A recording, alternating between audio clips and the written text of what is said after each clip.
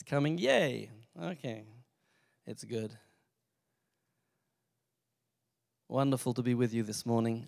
We wanted to start by showing a video. Were any of you here 3 years ago when we came for the first time? Okay, Laura's going to come up in a minute, okay? I'm the boring one, reserved British. She's more excited than I am. But 3 years ago, we talked a little bit about our transition, but you guys helped us start our campus in Paris, and we wanted to show you. One of our students made this video. It's not quite the same as the video you just saw. It's pretty hard to follow that. But just want to show you what you helped us do, because you helped us when we started preparing to open the campus in Paris. You sent us a very large offering, and which also helped us with Rhema in Haiti, but I wanted you to see. So if you'd like to watch the screens, this is what you guys helped us do.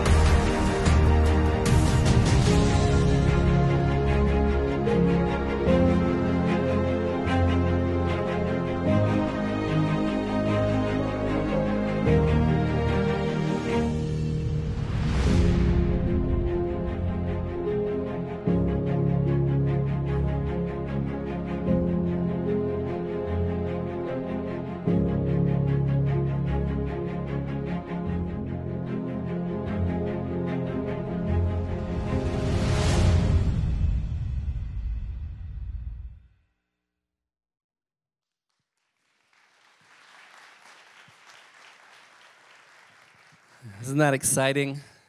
Half of our students are pastors from Rhema Paris. So I want to talk a little bit this morning about how to be led by the Spirit of God and how God has led us and what He's doing through us. But I think it's important for you as well to know that you are led by the Spirit of God. Pastor Mike said something last week, that there was the pillar of cloud and the pillar of fire are in us. And I think that was just an amazing thought and image for us. The Bible says in Romans 8:14, for as many as led by the Spirit of God, they are sons of God. And we were led to go to Rhema. In 1982, we were led to go to France. We had the call to France in 1980. We had the joy of being in prayer school with Beth. The last month we were at Rhema and prayed through so many things. And we went to France with one mandate. It was to start a church in the city of Nice called Victoire Saint-Chrétien.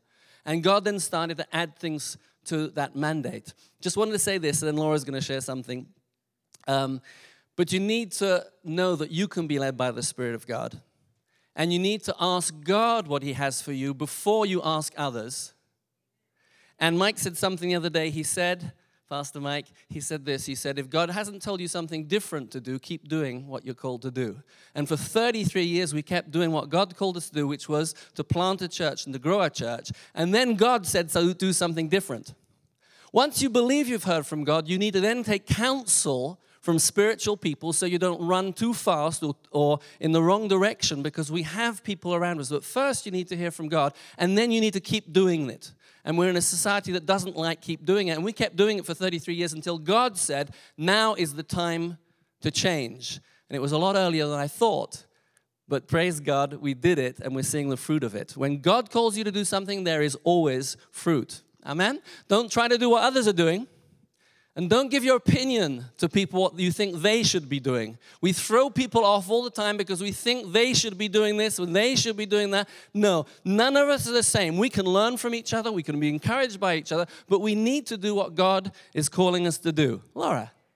Hallelujah. Everybody say, Jesus is Lord. Jesus is Lord. Now in French, Jésus, Jésus est Seigneur. Seigneur. Dis, say, je suis une bénédiction. Une bénédiction. Je suis un miracle ambulant. That means I'm a blessing. I'm a miracle going somewhere to happen. And what God spoke to me to tell you, because we say that always in our church when we're there. We haven't been pastors the last 2 years. I loved being a pastor. You know, though, when you say Jesus is Lord, sometimes you have to allow Him to change your heart. And changing your heart isn't always easy. But the Holy Spirit is so gentle. He just starts to change it little by little by little. And you guys have such kicking worship here. It's easy for God to change your heart. I remember when I got saved in 1977, I said, Lord, I'll do whatever you want me to do. But I never want to be a missionary. I never want to be a pastor's wife. And I never want to go to Africa. But anything you want, God, I'll do it. Psalm 37, verse 4 says, delight yourself in the Lord, and He will give to you the desires of your heart. Right. You know, and sometimes our heart and our head conflicts. And what God said to tell you this morning is, preparation is a demonstration of your faith. And some of you think that God's left you on the shelf. You've been here soaking up in an amazing church where the Word of God is preached with precision, with accuracy, and with attention to detail. You have a Spirit of God moving in Southern California, which is a rare thing. You know, but the rain's going to fall. You know, we were up in Santa Barbara this week, and we were praying. When we were preaching, John kept saying, get ready, get ready, get ready. Get ready, get ready, get ready. And that's what God would say to you. Get ready. That rain is going to fall. That Holy Ghost rain. The latter rain. Zechariah 10, verse 1 and 2. Ask the Lord of the harvest to send forth rain in its season. The latter rain and the former rain. Not a rain that's going to be devastational, but a gentle rain that will bring the harvest in. Jesus is coming back, and He's going to use you to do it. So tonight, we're going to have a whole lot of fun in the Holy Ghost. We are going to laugh. I'll be really good this morning and not try to laugh too loud because I love laughing. But we're going to have fun, and God's going to do miracles. So everybody say, get ready. Get ready. Get ready. Get ready. I'm ready, and I'm going to get it.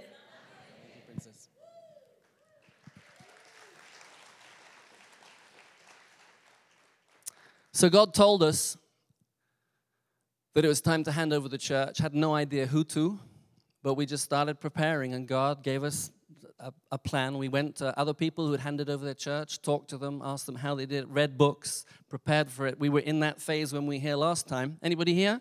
When we were here last time, you remember? Yeah, we were kind of, what are we doing? This is totally new. We've been pastors for 33 years. We know how to do it. How do we do missions? And so God just started changing us, showing us, and we've had lots of fun, and God is doing really, really good. We put a little table back there. If you'd like to have a card and want to pray for us, that would be wonderful. Just want to give you a few updates, because what we're doing now is the Bible schools. So you saw that was Paris. That was the first graduation of Rhema Paris. It's doubled since then. It's really exciting. We have 3 schools. This year, 2019, it's our 10th year of graduating classes. We graduated 66 students from our 3 schools in Nice, in Paris, and in Switzerland. First year, charter class was 16. And we're going to open a 4th campus. You saw one lady in there. She and her husband are in Nantes. They came 5 hours to come to school in Paris. As I said, a lot of our students are pastors. And from the first day they came, they said, we're going to have Rhema in Nantes. So we're planning in September to open in Nantes. And some pastors from Marseille are coming to see us next week. 2 weeks' time, to ask about Marseille. Marseille is the 2nd city of France, so we're going to probably plan a school there. Nantes is the 6th city of France, and just very, very exciting. We're also helping Ken and Tonya Taylor with planting schools in Africa. It's just growing and growing. A lot of these students that come are pastors or working in the church. They've got a call in their life. They've had no formal Bible training. Now, there's not much choice in the French-speaking world. There's theological school, which often takes out the faith, takes out all the miracles, takes out the Holy Spirit, and then Rhema Bible Training Center or college, which is putting the Bible in and putting the Holy Ghost in, and we need both, don't we? Amen. Okay, want to show you something else we're doing, and I'm going to show you some books, because we work with books. That was another mandate that God gave us to do. If you do what God's called you to do, you won't get worn out. If you add things to it, it might well wear you out. And we've been there and done that. So you have to stay with what God's called you to do. And He told us, once we were in France, we needed to translate books and to print them in French. And one of the most exciting things about it this year is that they've started printing them in Quebec, and soon they're going to be printing them in Africa. So we're really excited. We do all the hard work of getting them translated. We've got 6 people in our translation team. And then we give them away free so they can print them in Africa and in Quebec. So you have these books in your bookstore. I would encourage you, if you haven't read this book, In Search of Timothy, this is our latest book. This is our 51st book. Anybody read this book? Okay, it looks like that in English, In Search of Timothy. À la recherche de Timothée. Excellent book. And then our 50th book was called Les Langues. In English, it's tongues.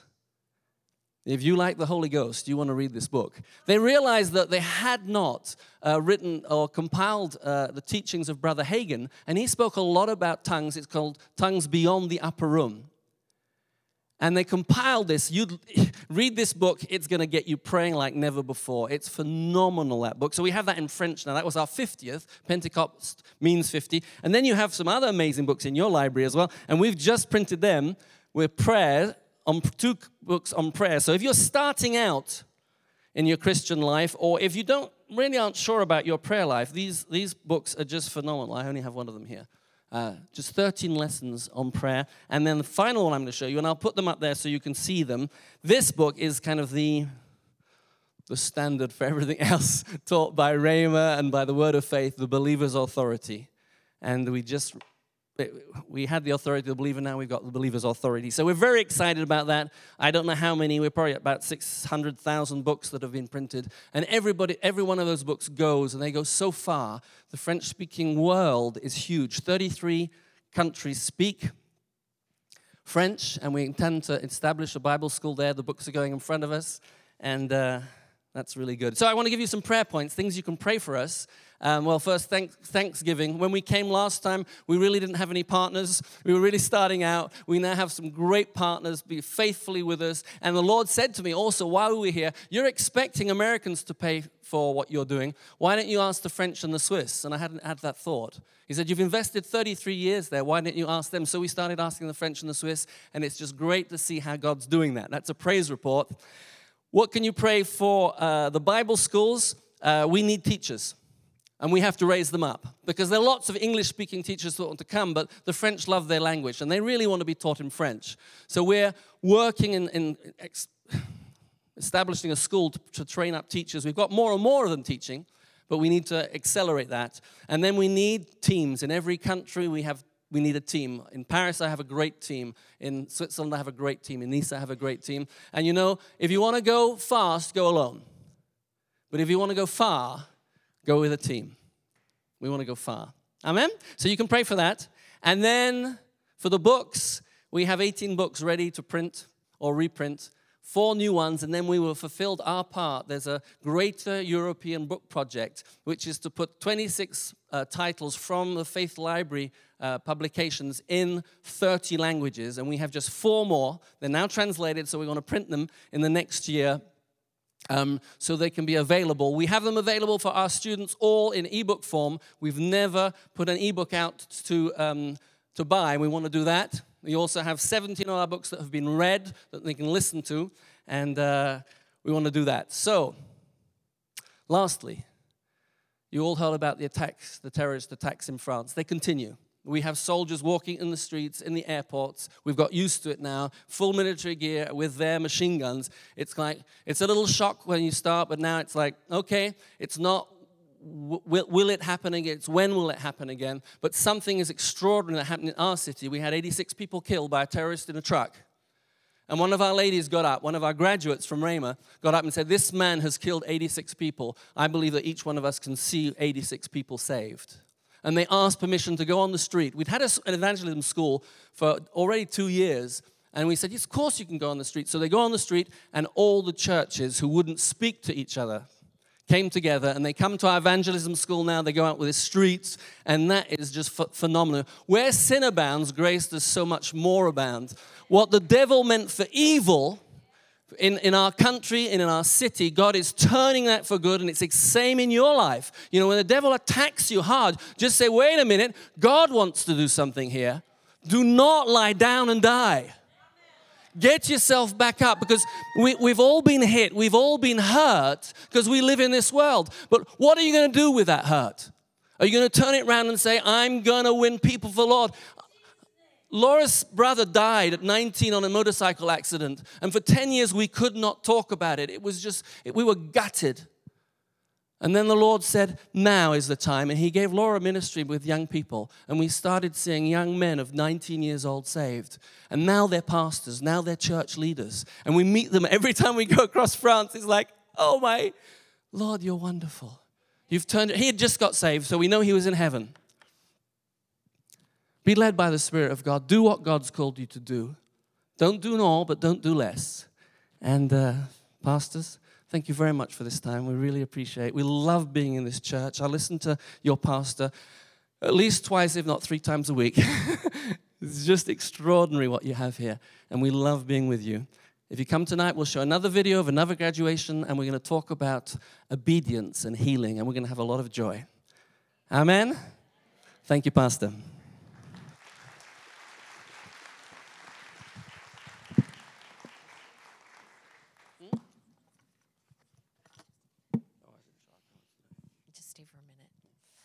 Praise the Lord. Amen. I knew John and Laura at Rhema, as John said, when they were at Rhema, and I was doing prayer school. One thing I wanted you to share that you talked about to lunch, you forgot. I have my list in my head up here. One thing we wanted you to share, remember, was how that it seemed like things that God is just opening up all of a sudden, that even relationship, you don't have to take too long. Oh, it's really late. Just do that really fast. How nothing was happening, and then now it's like, oh, so much is open. Just that. Yeah, Laura said that. You know, it's time for the rain, and we've seen that. And God said He would restore the years the locusts have eaten, and we've just seen that. People who did not want to know us, they didn't want to talk to us. They kind of pushed us aside. Why? Because we came into a city and we were preaching the whole gospel, and most of them were not. They weren't just not spirit-filled. They were anti-spirit, and. One of the pastors, the leader of the Evangelical Alliance, came to us when we started our transition and said, I've been mandated from the pastors to ask forgiveness for the way we've treated you the last 30 years. And then God's just opening doors. He told us this year, he said networking. And we've been invited to some amazing meetings with national leaders from all over France. And they're asking us what we're doing. And they're all saying, well, we've got different training things, but we do not have a Bible training center. It's like, pardon? You can lift us, hold us like this. It's like, and God is just opening doors. A church, we went and helped. We've helped a lot of pastors that have come into France. Some Germans came to Marseille 25 years ago, and they were really struggling. So we just went and encouraged them. And recently the Lord said to me, you need to get together with them. Laura had met the wife in a women's conference. And I said, okay, Lord. And I said to Laura, we need to go down. It's 2 hours from these. Let's go down and see them. And that night we had a graduates meeting. And who comes? Some of our graduates come with this couple. Now, they had a little church 25 years ago. They now have 5 churches. They have over 550 people in the church, and they're starting 5 other churches. And they said, we don't have a Bible training center. Would you consider coming to Marseille and start that? And we just sing. And I said, well, do you know other churches? Because Rhema doesn't work with one church. Rhema works with all the churches. It's to serve the local churches. And I said, do you know the other pastors? He says, yes, when we have our leaders meeting, we have more pastors in our leaders meeting than any other pastoral meeting in the city of Marseille. I said, that's good for me. God's just opening doors. And you know, when you're working and you think, I'm doing everything I know to do, and it's like hard and hard and hard, you got to go, what did God say? Am I doing what he told me to do? And suddenly, like a rushing mighty wind, that's what happened the day of Pentecost, suddenly you'll see that breakthrough. But you know, it's the darkest at midnight. Yeah, just before, well, not midnight, it's the darkest just before the dawn. And maybe you're in that place and it feels really dark. We've been in places where it's like dark. And you know, if God hadn't told us, if he hadn't shown us, if we didn't know in our inner being God had called us to France, we had every reason to quit. But we just knew that we knew, and now we're seeing that. And the breakthrough is wonderful because we're seeing lives change. And all these graduates who are pastoring churches and helping churches and leading churches, just wonderful, producing wonderful fruit. Did I do good? Thank you.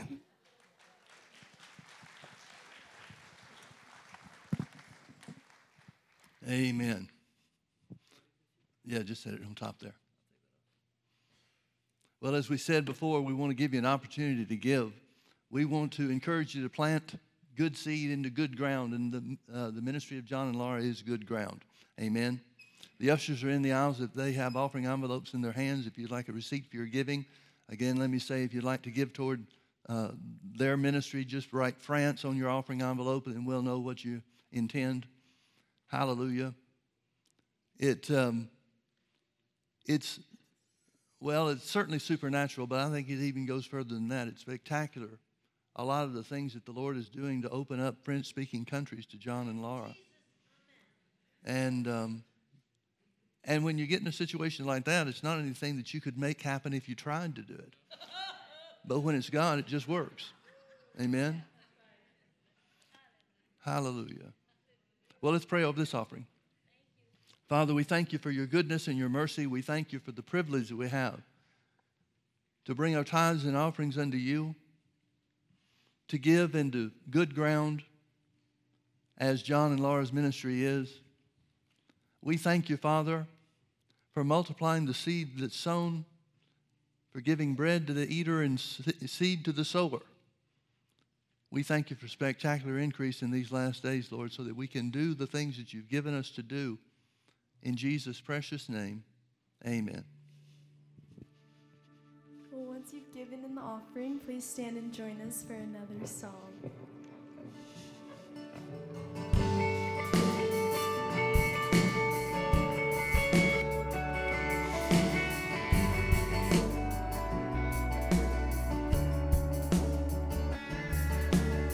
We found love that never runs dry, from the depths to the skies, eyes fixed on the one who knows no end.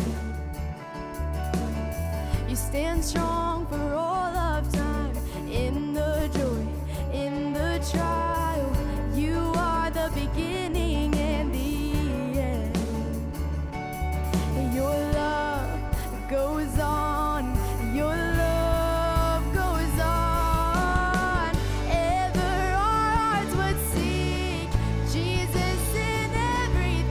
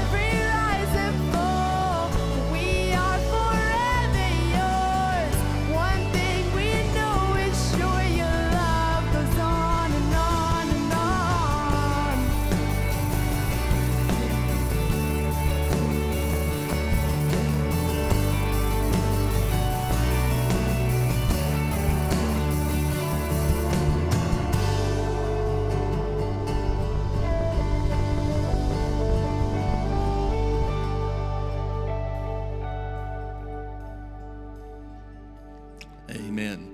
Well, let's pray before you're seated. Father, we thank you for your goodness and your mercy. We thank you for your written word, which is the power of God unto us to accomplish and to receive everything that Jesus purchased for us through his death, burial, and resurrection. We thank you, Father, that that word, your precious holy word, will impact our lives to cause us to be conformed more and more to the image of Christ. We ask these things in faith, Father, believing in Jesus' name. Amen. Praise the Lord. You may be seated. We want to start in Mark chapter 11 again as we continue on the series on faith that we've been teaching for a number of weeks. In Mark chapter 11, Jesus is entering into the final week of his ministry here on the earth. It will be a little less, probably 5 days, until the point in time that Jesus is betrayed and crucified. And in Mark chapter 11, it tells us about how that Jesus is making a journey between Jerusalem and Bethany. There's about 4 miles distance separating these two cities. And Jesus comes to a fig tree expecting it to have leaves on it. It looked like it would be fruitful. It looked like everything was going right. But he found that it was only leaves and no longer, and it didn't have any figs on it. So Jesus cursed it. He said, "No man eat fruit of thee hereafter forever," and his disciples heard him. And the next morning as they passed by, they saw that the fig tree was dried up from the roots. And Peter, calling it to remembrance, said, "Master, the fig tree which you cursed is withered away." In verse 22 of Mark chapter 11, Jesus answering said unto them, "Have faith in God. For verily I say unto you that whosoever shall say unto this mountain, Be thou removed, and be thou cast into the sea, and shall not doubt in his heart, but shall believe that those things which he saith shall come to pass, he shall have whatsoever he saith. Therefore I say unto you, what things soever you desire when you pray, believe that you receive them, and you shall have them. And when you stand praying, forgive, if you have aught against any, that your Father also, which is in heaven, may forgive you your trespasses. But if you do not forgive, neither will your Father which is in heaven forgive your trespasses." Now, folks, this being the last week that Jesus will spend on the earth, everything that he has taught them, everything that he's revealed to them, everything that he's shown them relative to the subject of faith has already taken place. This is his last lesson on faith. And in my opinion, these are the most concise and encompassing scriptures that we have of anything and everything that was said or taught about the subject of faith. Now, I want you to look with me to Hebrews chapter 3. Hebrews chapter 3 tells us, well, the letters of Paul, rather, tell us that the things that were done in the Old Testament, the things that happened under the Old Covenant, are to be examples for us. There are things that we are to learn from concerning things in the Old Testament. Now I'm going to start reading in Hebrews chapter 3 and verse 7. "Wherefore, as the Holy Ghost saith, Today if you will hear his voice, harden not your hearts as in the provocation, in the day of temptation in the wilderness, when your fathers tempted me, proved me, and saw my works 40 years. Wherefore I was grieved with that generation, and said, They do always err in their heart, and they have not known my ways. So I swore in my wrath, they shall not enter into my rest." Now clearly you can see that Paul is quoting a lot from the Old Testament in making the point that the Jewish Christians and these Hebrews that the letter is written to are believers. They're still adhering to and of the impression that they have to continue in the law of Moses, keeping the 10 Commandments and such. But Paul is trying to instruct them and tell them that Jesus has fulfilled the law. So it's not a matter of if the law is good anymore. It's simply a matter that the law has been fulfilled, so that there is one commandment given unto man, not many, not the 630 commandments that are given under the law. There's one commandment that we're to abide by and be controlled by, and that's the law of love. So when Paul is right, I believe Paul is the author of the book of Hebrews, when he is certainly his message that he teaches them. So that when he's talking about these things, he's showing them that from the examples of Jewish history, their heritage, they can learn to operate by faith under the new covenant, the new and better covenant that God has given to us. Verse 12, take heed, brethren, lest there be in any of you an evil heart of unbelief in departing from the living God, but exhort one another daily. Now, the departing from the living God, he's talking about the keeping of the law. He's saying if you continue keeping the law, you're departing from what God intends, which is faith. It's not about what you can do. It's not about your works. It's about what Jesus has already done. So when he talks about departing from the living God, he's not talking about something that we would recognize as evil. He's not talking about lying or cheating or stealing. He's not talking about adultery. He's talking about keeping the old commandment the old covenant rather, that's already been fulfilled by Jesus. Now, I'm sure there were a lot of Jews that thought, well, what harm could it do to keep the law? It was a controversial thing. Paul was really the only one, certainly the main one, that was teaching that the law had been fulfilled, and so it was no longer necessary for man to keep the commandments of the old covenant, of the Old Testament. But I'm sure a lot of the Jews, some were anti-Jesus when it comes to the law. But I'm sure there were a number of the Jews that thought, well, how do we know for sure? And since we don't know for sure, let's cover both of our bases. Let's get saved, ask Jesus into our heart, and then let's keep the law and continue in that too. But folks, anything, even good things, anything that draws you away from believing in what God has already accomplished, from believing in the finished work of Jesus, anything that takes you away from that will lead you into a path or leads you down a path that deprives you from what Jesus purchased for us. There are a lot of times in life where we have to pick things not based on whether they're good or bad, but commit ourselves to the things that are best. Because good things will lead you away from what's best.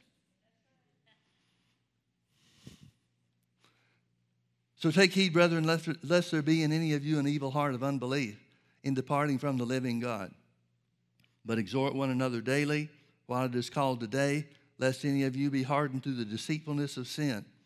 For we are made partakers of Christ if we hold to the beginning of our confidence steadfast in the end. These people would have to be Christians. He's talking about them being in Christ. So he's not talking about sinners. He's not talking about people that are choosing the law instead of Jesus. He's talking about people that are adding the old covenant to the new covenant when that's not the way God had it worked out.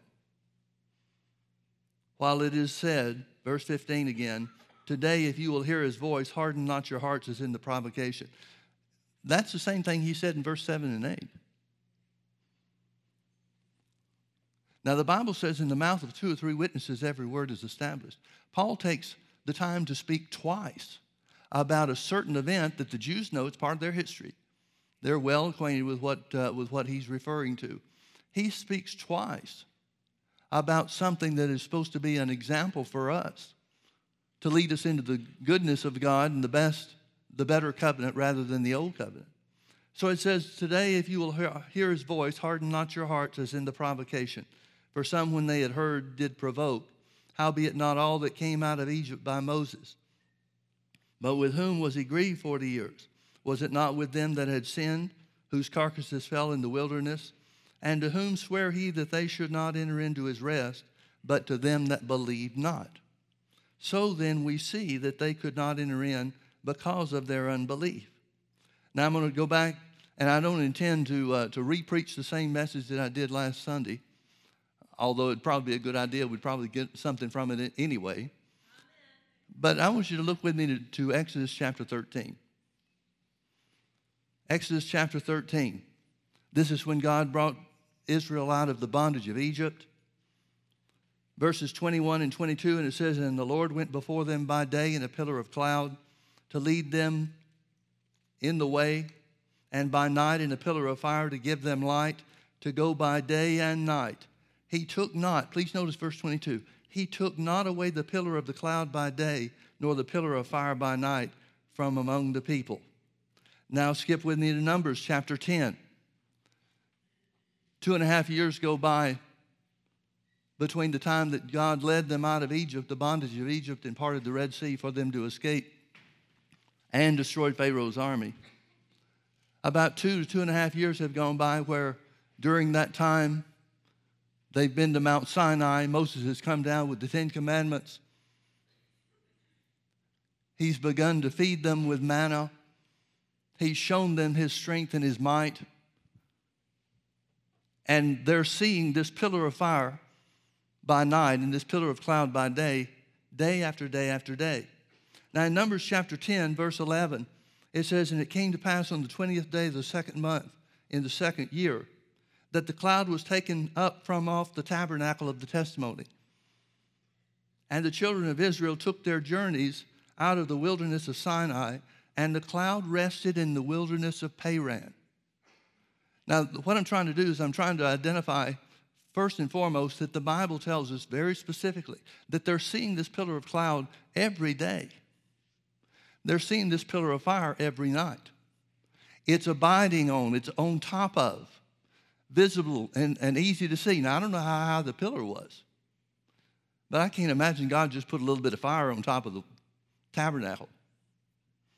This pillar had to be big enough for all of Israel to see, which means it has to be tall enough for millions of people to be able to witness. The plan and the way that this thing operated was when the pillar of cloud began to move, then Israel would follow it. God has given them very, very specific instructions about what tribe, there's 12 tribes of Israel, which tribe was to be encamped in which place in relation to the tabernacle. Some were supposed to be to the east, some were supposed to be to the north, south, west, and so forth. And he's very particular about it. God's very particular about saying this tribe should be in this location and this tribe should be in that location. God's ordering this thing systematically. He's very highly organized in the way that he wants the people, his people, to witness this cloud. So it tells us in Numbers chapter 10 that the cloud moved to the wilderness of Paran. Skip with me now to Numbers chapter 13. Children of Israel come to the edge of the promised land. That's where the wilderness of Paran is. They send 12 spies into the land of Canaan to come back and report on what's the situation, what's going on in the promised land.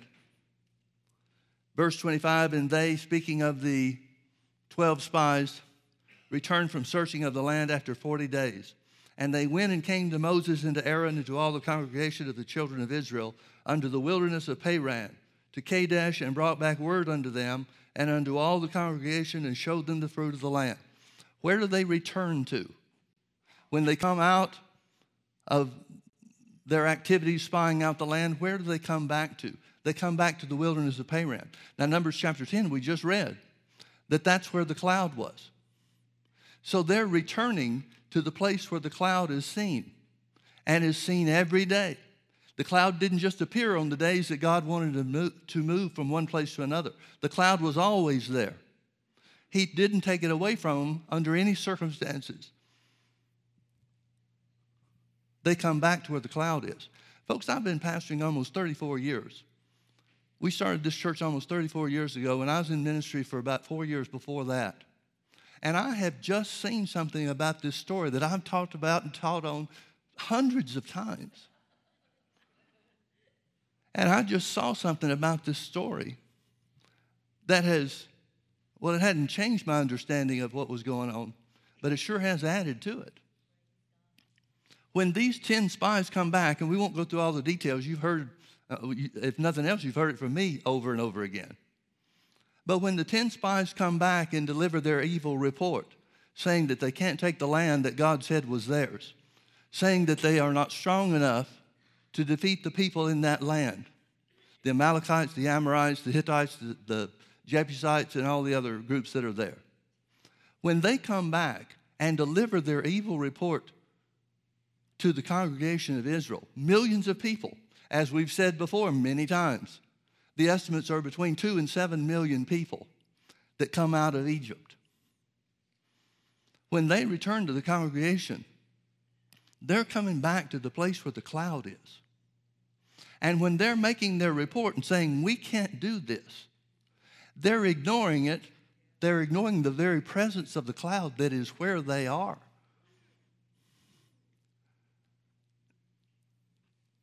Now, I want to belabor this point for a little bit. This cloud is what separated them from the Egyptians when Pharaoh came back after them. This cloud is what they saw on Mount Sinai, where they said nobody could live through this. The thunderings and lightnings and blackness and sound, noise, what they saw and everything else.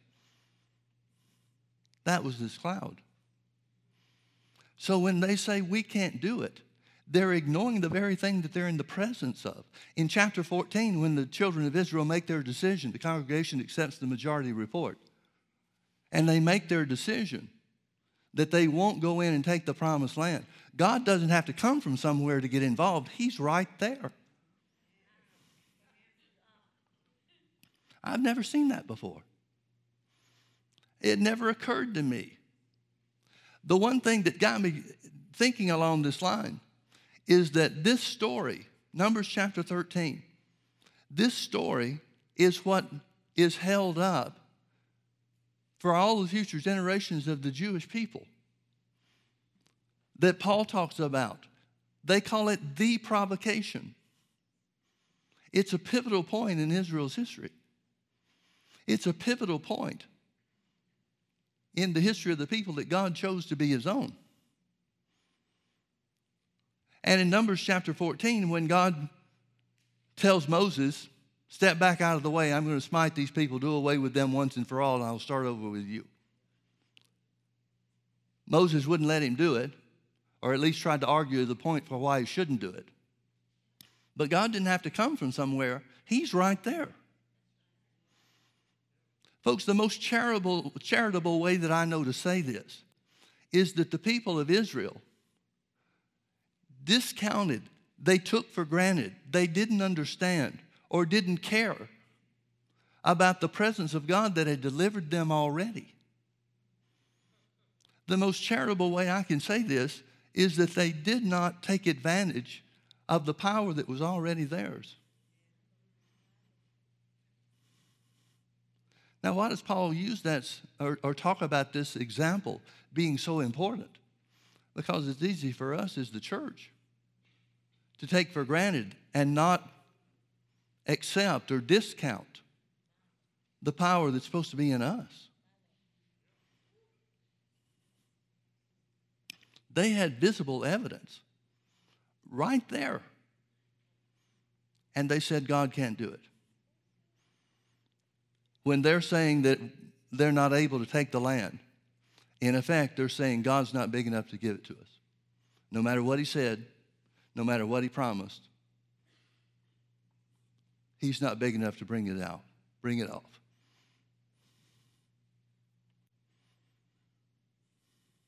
How many times do we do that when we face adversity? How many times do we think first and foremost about the greater one in us? The circumstances in the situation may be too great for us, but is it too great for the God that's in us? Now, folks, I don't know how the geography of this stuff lines out. Because if you look at maps, ancient maps and so forth, it's hard to find two of them that agree on where things were. But can you imagine, I don't know if it happened this way or not, but can you imagine when the children of Israel come back to the promised land 40 years later, and all the time that they have fought wars while they were going through the wilderness during those 40 years?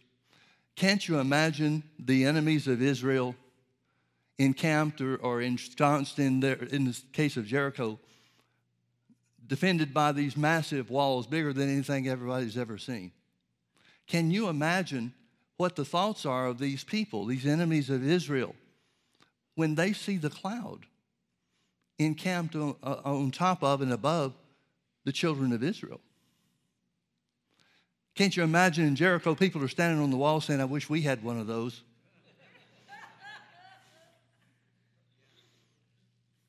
All the enemies of Israel that they had to fight and defeated during the 40 years of the wilderness. Why is anybody willing to fight these people? They can see the fire in the cloud. Everybody else, every other enemy that Israel had, said, that's too big for us. And again, I'm pointing to the cloud and to the fire. Every enemy of Israel, even in Jericho, you remember Rahab, 40 years after this takes place in Numbers chapter 13. Rahab says, we've been wondering where you were. We know our city and our land belongs to you. Now, why did she say they knew that? Well, she identifies the destruction of Pharaoh's army in the Red Sea. She said, we've heard how God parted the Red Sea for you and you came over on dry ground. That was 40 years ago. If that's what they thought 40 years later, what were they thinking in Numbers chapter 13? The people in the promised land, since this was so new and so fresh, they probably would have just laid down. Said, here, you take the land. We'll go somewhere else. Because how do you fight against the God that shows himself as a pillar of fire? Whatever gods they're worshiping sure aren't manifesting themselves in that way. And what enemy of Israel would think anything other than that's got to be a more powerful God than we've got?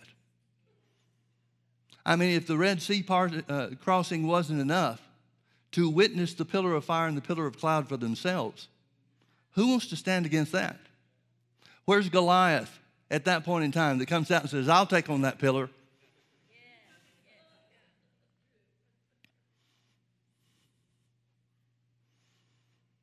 So the children of Israel, according to Paul, and again, I say this because I believe Paul is the author of the book of Hebrews.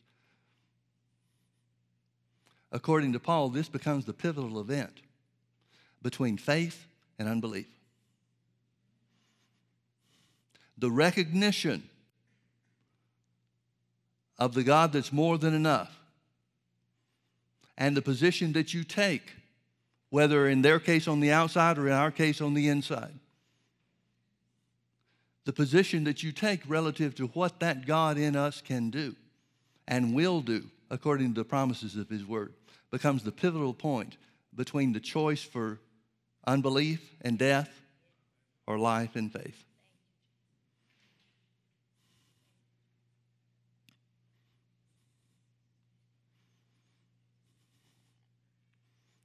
Are we looking at the one on the inside of us the way that we should? Or have we discounted the power of God on the inside of us and relegated it to just being, well, we're forgiven of our sin and we know when we get out of here we'll go to heaven? Is that as strong as God is in you? It's as strong as he is in a lot of the church.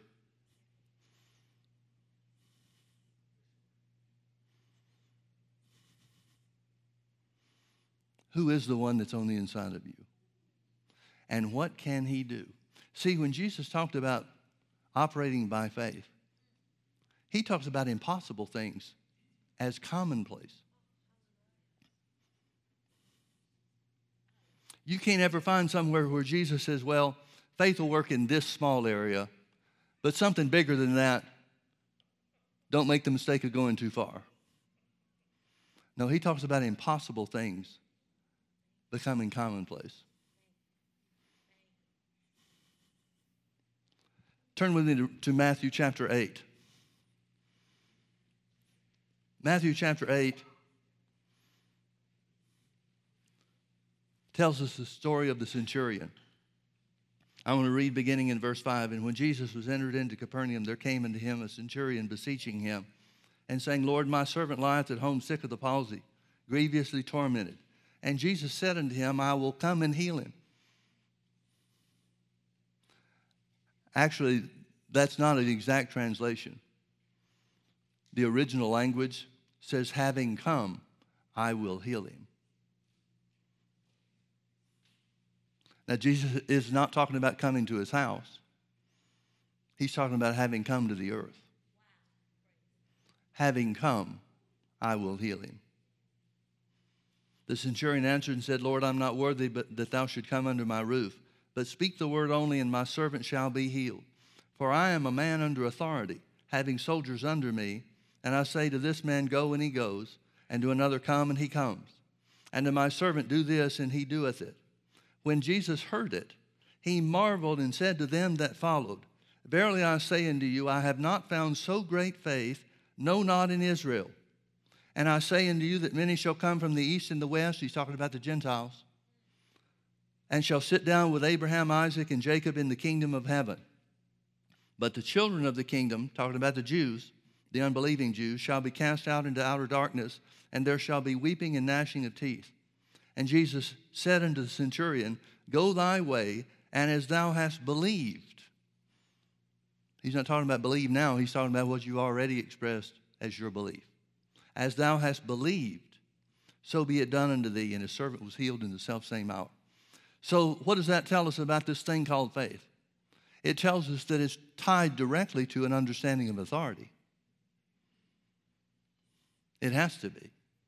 Jesus commended this man, this centurion, as having great faith because he understood authority. Faith and authority are inseparable. Now back up to chapter 7. The end of chapter 7 has a lot to do with the things that we just read about the centurion. Jesus has just taught the parable about the wise man who builds his house on the rock, as opposed to the unwise man, the foolish man that builds his house on the sand. Verse 28, "And it came to pass when Jesus had ended these sayings, the people were astonished at his doctrine, for he taught them as one having authority and not as the scribes." Now I want you to notice something. It does not say the people were astonished at Jesus because of his power. It says they were astonished at his teaching, his doctrine. Jesus taught doctrine that amazed them. Now, what doctrine did he teach? Verse 29. He taught them as one having authority. You see the word one in the King James is in italics? That means the translators added it. Now, I understand why the translators put it in, because they're thinking that the end result of what Jesus had done himself was what the people were marveling at. In other words, they were marveling at the fact that he had power over sickness and disease. But that's not what he's teaching. He's teaching as having authority. The word "as" is the word "how." The word "having" is the word "hold." He's teaching them the doctrine that astonishes the crowd is the teaching that man has authority, or that man holds authority. He's teaching them that Genesis 1:26 is still true. Genesis 1:26 says that in the beginning, in the creation account, God said, "Let us make man in our own image and after our own likeness, and let him have dominion over the works of our hands." God gave man authority on the earth. Now, God never changes. That means God's will never changes. If it was God's will in the beginning for man to have authority, it's his will today for man to have authority. So Jesus is simply teaching that man has authority. He's teaching that man has authority. So he comes to the centurion who understands authority, and Jesus says, "Wow, I never knew that anybody would develop that kind of faith." And he indicates by saying, "I've not found this faith, so great a faith, no, not in Israel." If anybody is going to have great faith, he's expecting it to be the Jews, who could have developed their faith, certainly had the potential for it. But he didn't find that among the Jews, but he found that with this guy, this centurion. And the understanding of that authority, the exercise of the authority that he understood, was enough to bring his servant back into health. So Jesus' doctrine is teaching that man has been given authority. Well, apparently man didn't lose his authority when he fell. Now, the devil would like to make you think so. But if man lost his authority, then why did God say throughout the Old Covenant, "I set before you blessing and cursing, life and death. Choose life"? See, if man doesn't have authority, what's the point in trying to make a choice? And that's the way the devil wants to make you think it works. The devil wants to make you think that he's the one that has authority. He's in charge. So you're going to have to put up with whatever comes. But remember, we said in Mark 11, This is the last week of Jesus' life on the earth before he goes to the cross. That means all the other things he taught them about faith or authority or anything else that he taught them has already taken place. Let's look at a couple of those. Look with me to Mark chapter 4.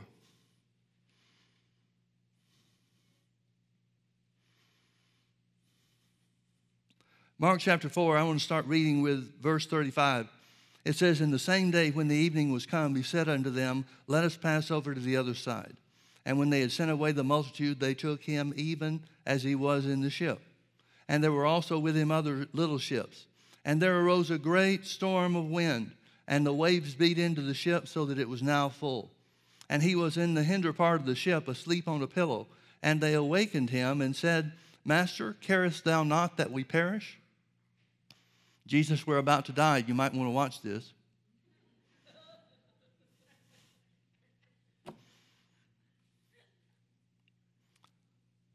And he arose and rebuked the wind and said unto the sea, Peace, be still. And the wind ceased, and there was a great calm. And he said unto them, Why are you so fearful? How is it that you have no faith? And they feared exceedingly and said one to another, What manner of man is this that even the wind and the sea obey him? Now, folks, I don't discount one part of this story. I accept and understand why they did what they did, why they said what they did. I get it. But why does Jesus say they have no faith when they woke him up expecting him to do something about the problem? Because they had the same authority that he had by virtue of being a human being on this earth. When he says, Peace, be still, and then turns to them and says, Why is it that you have no faith? He's saying, why didn't you rebuke the wind? Now, I know why they didn't. They didn't rebuke the wind any more than we would rebuke the wind. They don't know anything about this authority stuff. They certainly don't know how far man's authority goes. But when Jesus ties this event into them having no faith, remember, there are two different places. Well, actually, there are more of those, but there are two specifically that bring it out more clearly than anything else. One is in Luke chapter 17. The situation is that the disciples come to Jesus and ask the question, How often should I forgive somebody that does me wrong? And they threw out a number that they thought was big. 7 times a day? And Jesus turns it around and says, No, not 7 times a day, but 7 times 70. And the disciples respond, now they've been blown out of the water, and they respond, and they said, Lord, increase our faith. Now you got to commend them because they know something about forgiveness that most Christians don't. They already understand that forgiveness has to be given by faith. Because if you're waiting for your feelings to line up with your forgiveness, that'll never happen. The only way you'll ever change your feelings is by forgiving by faith. It doesn't work beforehand, it comes afterwards. So they said, Lord, increase our faith. And then Jesus says something so simple, but it's so profound. Jesus says, if you had faith as a grain of mustard seed, you might say. Luke chapter 17, verse 5 says, you might say. The word might is the word would. If you had faith as a grain of mustard seed, even the smallest amount of faith, you would say to this sycamore tree, be plucked up from the roots and cast into the sea, and it should obey you. He says faith, even on the smallest level, speaks. Now in Matthew chapter 21, there's a situation where Jesus cast the devil out of a little boy when the disciples couldn't. And they come to him and they asked, why couldn't we do this? And Jesus says it was because of your unbelief. For if you had faith as a grain of mustard seed, he's back to that smallest amount of faith. If you had faith as a grain of mustard seed, in this case it says you shall say. But it's the same word. It's the word would. If you have faith in even the smallest amount, you will say unto this mountain. In that case, in Matthew 21, he was talking about moving a mountain. You say to this mountain, be plucked up and cast into the sea, and it should obey you. Now, folks, this is the basics and the foundation of everything that Jesus taught his disciples. Faith speaks. faith speaks. Well, how do we know if we have enough faith to speak? Speak first and wonder about the faith later.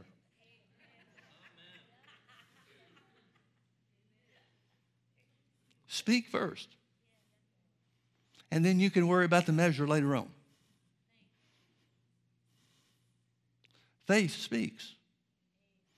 So when Jesus says, and he's already taught these guys these things, when Jesus says, how is it that you have no faith? He's literally saying, if you put these things together, he's literally saying, why aren't you talking to the wind? Why aren't you rebuking the waves? Why aren't you doing what I just did? And all he did was, peace, be still.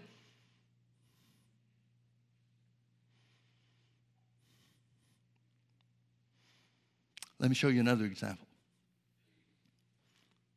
Look with me to Matthew chapter 14.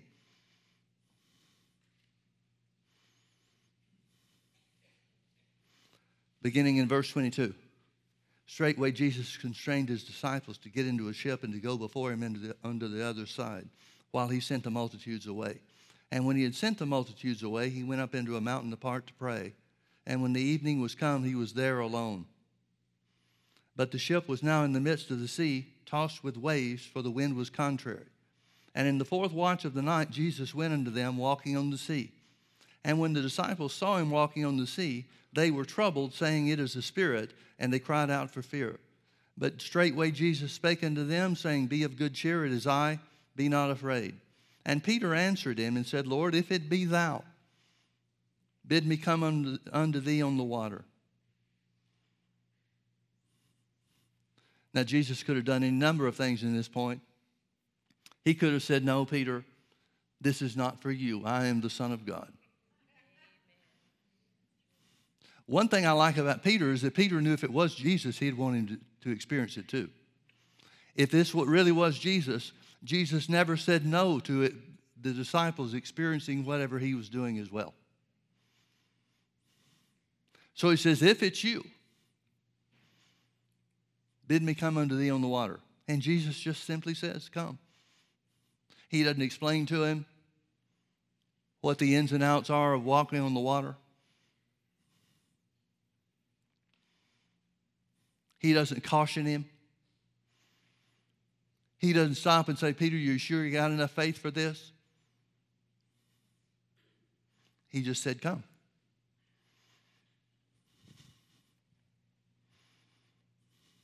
Folks, there's enough power in one word from God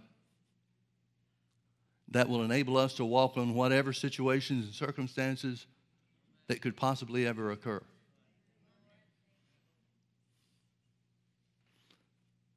And when Peter was come down out of the ship, he walked on the water to go to Jesus. But when he saw the wind boisterous, he was afraid. And beginning to sink, he cried, saying, Lord, save me.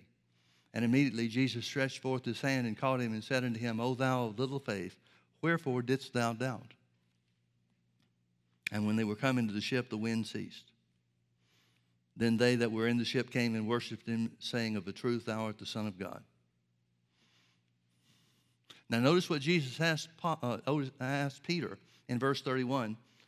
As he began to sing, Jesus grabbed him and said, O thou of little faith, wherefore didst thou doubt?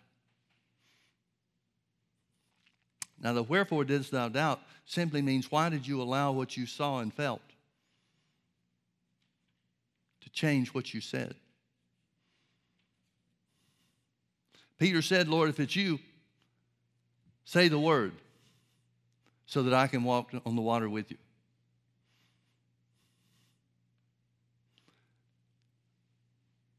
Jesus said the word come. And that's all it took. See, folks, when God has spoken to you about doing something, it doesn't matter what it looks like. It doesn't matter how difficult it appears. It doesn't matter how strong the opposition is. When you've got the word of God for something, that settles the issue. It settles the issue as far as God's concerned. Forever, O Lord, thy word is settled in heaven. Well, what makes the difference in whether it's settled in you? Whether you agree with it or not. Whether you, through faith, exercise your authority to take advantage of whatever God has said.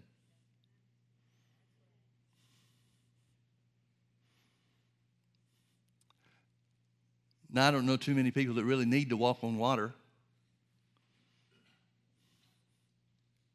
I mean, it's not like you go in your backyard and practice in the pool.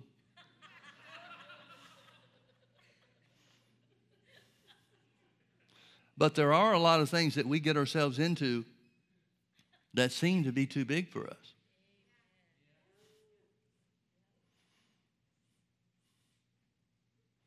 Now, Peter obviously allowed something to happen that took him away from the miracle that he was already experiencing. This is one thing that's always amazed me. You'll get somebody right in the middle of something. Maybe it's standing in faith for healing or something like that. Maybe it's believing God for their finances. Whatever the case is, they'll get in the middle of something and it's obvious that God is starting to work and turn things around. And then the devil will speak to him and say something like, you don't have enough faith for this. Well, folks, if you didn't have enough faith for it, how did it get started in the first place?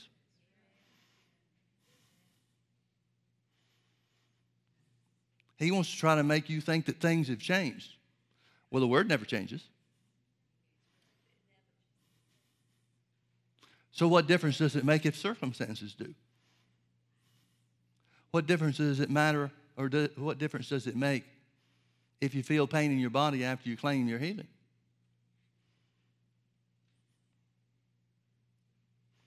See, man's the one with authority. And that's the thing. And folks, I got to tell you, this blew me away when I realized that people were astonished at Jesus' teachings. Because I had the same religious idea that most Christians do. They must have been amazed at him because he displayed authority. He displayed the power of God.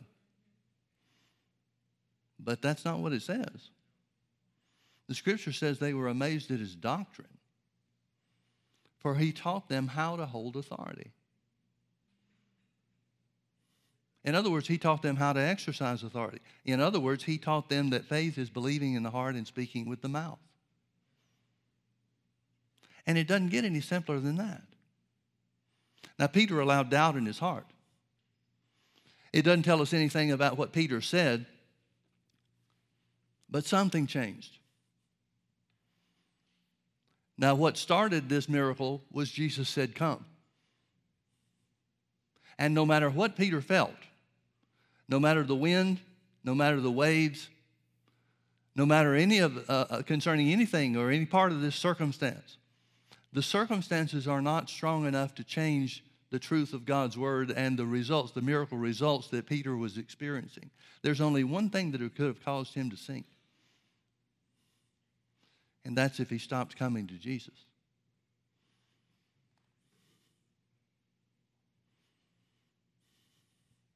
Because the word that Jesus spoke was come.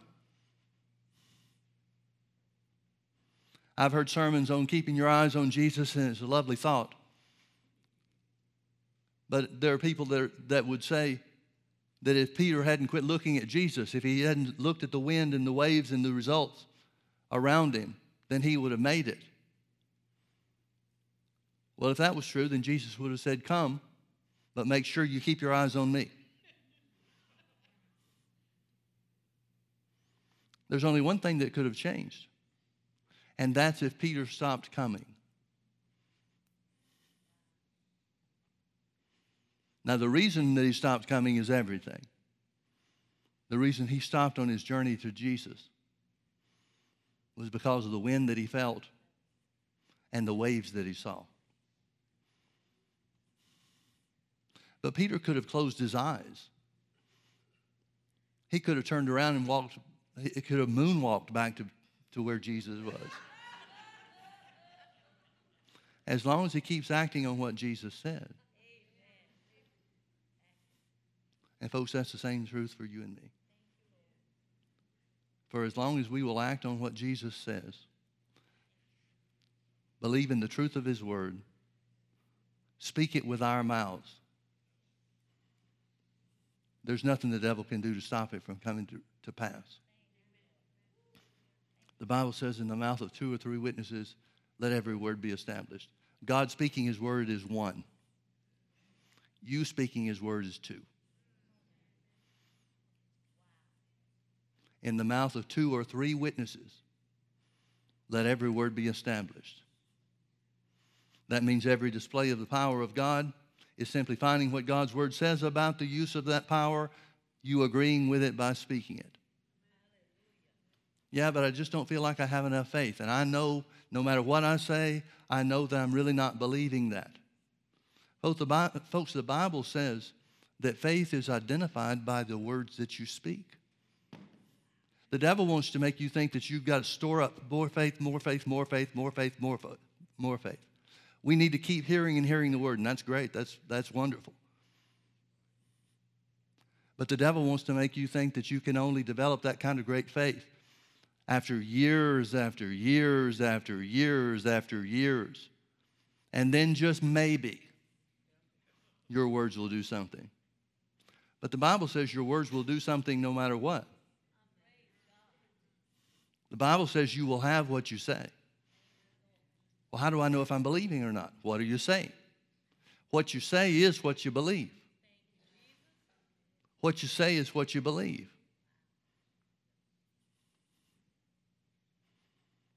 So the best advice I can give you on exercising authority in your life is to say what God's word says. And since his word never changes, don't change what you ever say.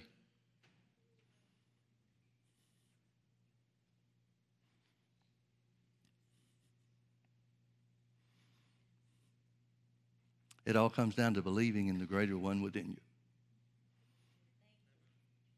Because the greater one is in us. Because his word is true.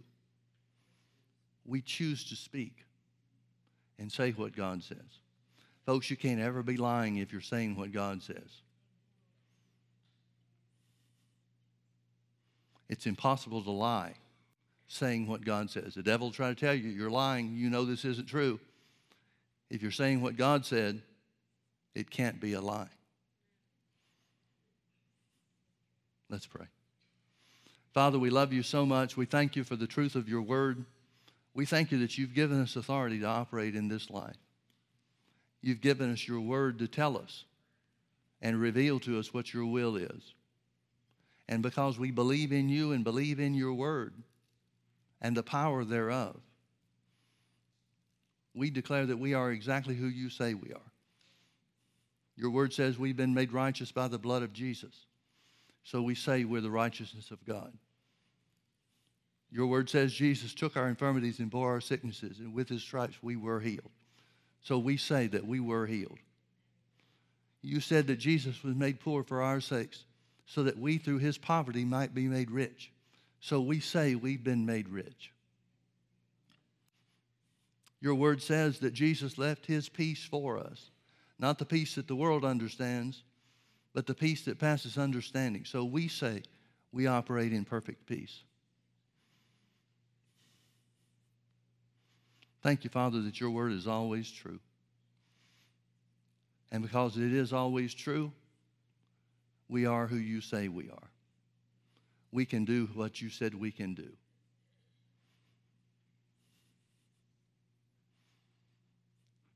Father, I would ask for each and every one of us that you would reveal yourself to us in such a great and mighty way that we would recognize, understand, and act on the fact that the greater one lives in us. That your power that resides within our spirits, our hearts, is and always will be greater than anything the devil can bring up against us. Say that with me. Say, the greater one lives in me. The greater one lives in me.